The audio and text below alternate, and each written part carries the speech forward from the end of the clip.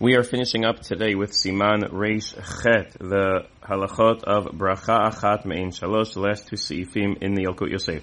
So Misha Chal Shiur Mu'ad Miperot. You ate less than a shiur of dates, figs, whatever it is. V'safek im haya bo shiur, you're not sure. You think it was, you're not sure. Ukigon shachal shiur k'shmanayis gram, you ate around 18 grams, which we already pointed out is a machlok at Rishonim, whether that counts as a shiur to require bracha achrona. And you also ate a full fruit. And now we mentioned this is called a birya. Birya is a whole entity. So you ate a whole grape. Normally we said, what do you mean a whole grape? You have to eat a shiur, you have to get a kazayit of grapes. Well, there are some Rishonim who say when it's a birya, it's the entire fruit, meaning a whole grape, it's a whole entity. So that requires a bracha achrona regardless of the shiur.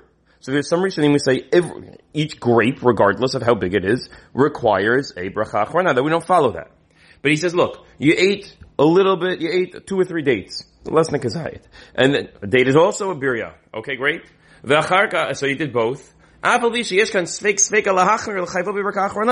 have 2 reasons you should say a bracha achrona. 1, you ate around 18 grams, and some Rishonim say 18 grams is enough for a bracha achrona. 2, you ate a whole birya. You ate a whole entity. And so some Rishonim say that requires a bracha achrona. So even if 18 grams is wrong, maybe the birya is right. And even if maybe the birya is wrong, so then 18 grams is maybe right. Says Afal Pichein, we don't make a bracha achrona. We don't follow either of those opinions. And therefore, when you put them together, 0 plus 0 still equals 0. No bracha achrona is said. And the very last halacha mentioned here, tzarich levarech bracha me'in shalosh miushav. You must recite the bracha me'in shalosh seated. The assumption is that you can have more kavanah when you do so.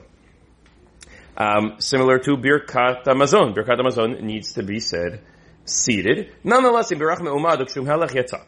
If you were standing or you were walking while you said it, yatzai dechavai, you don't have to repeat it, but it's not the right thing to do. He says, this is the same reason, mitam ze in lanut kadisha b'dusha b'mitzah me'in shalosh. Even though we assume that bracha achat me'in shalosh is only the Rabbanan. Again, machloket Rishonim, some hold it to the Daraita, we hold it to the Rabbanan. Nonetheless, in the middle of bracha achat me'in shalosh, you don't answer kadisha b'dusha. We assume that we're trying to compare it to Birkat Hamazon as much as possible. You're in the middle of effectively the same as the Amidah. So, well, the Amidah Amidah means to stand. But here, it's the same idea, at least, in terms of the kavanah of the tefillah. Here, though, you're sitting, you should be eating, you should have just finished eating, and therefore you should be sitting in order to have more kavanah. Even Birkat Nehanin, you don't have to say them seated, you could be standing, that's completely okay. But here, bracha achrona certainly requires seating. It was the Birkat Borei Nefashot. Mikara dinin tzarich lashevet b'etzem mevarech bracha zu. Even Borei Nefashot doesn't require being seated.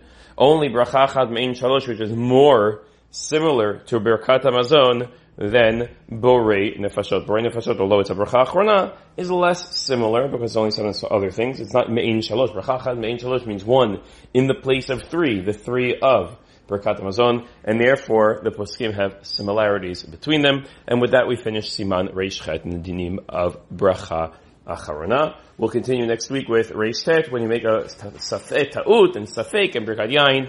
Be'ezrat Hashem. Have a wonderful, wonderful day and Shabbat Shalom.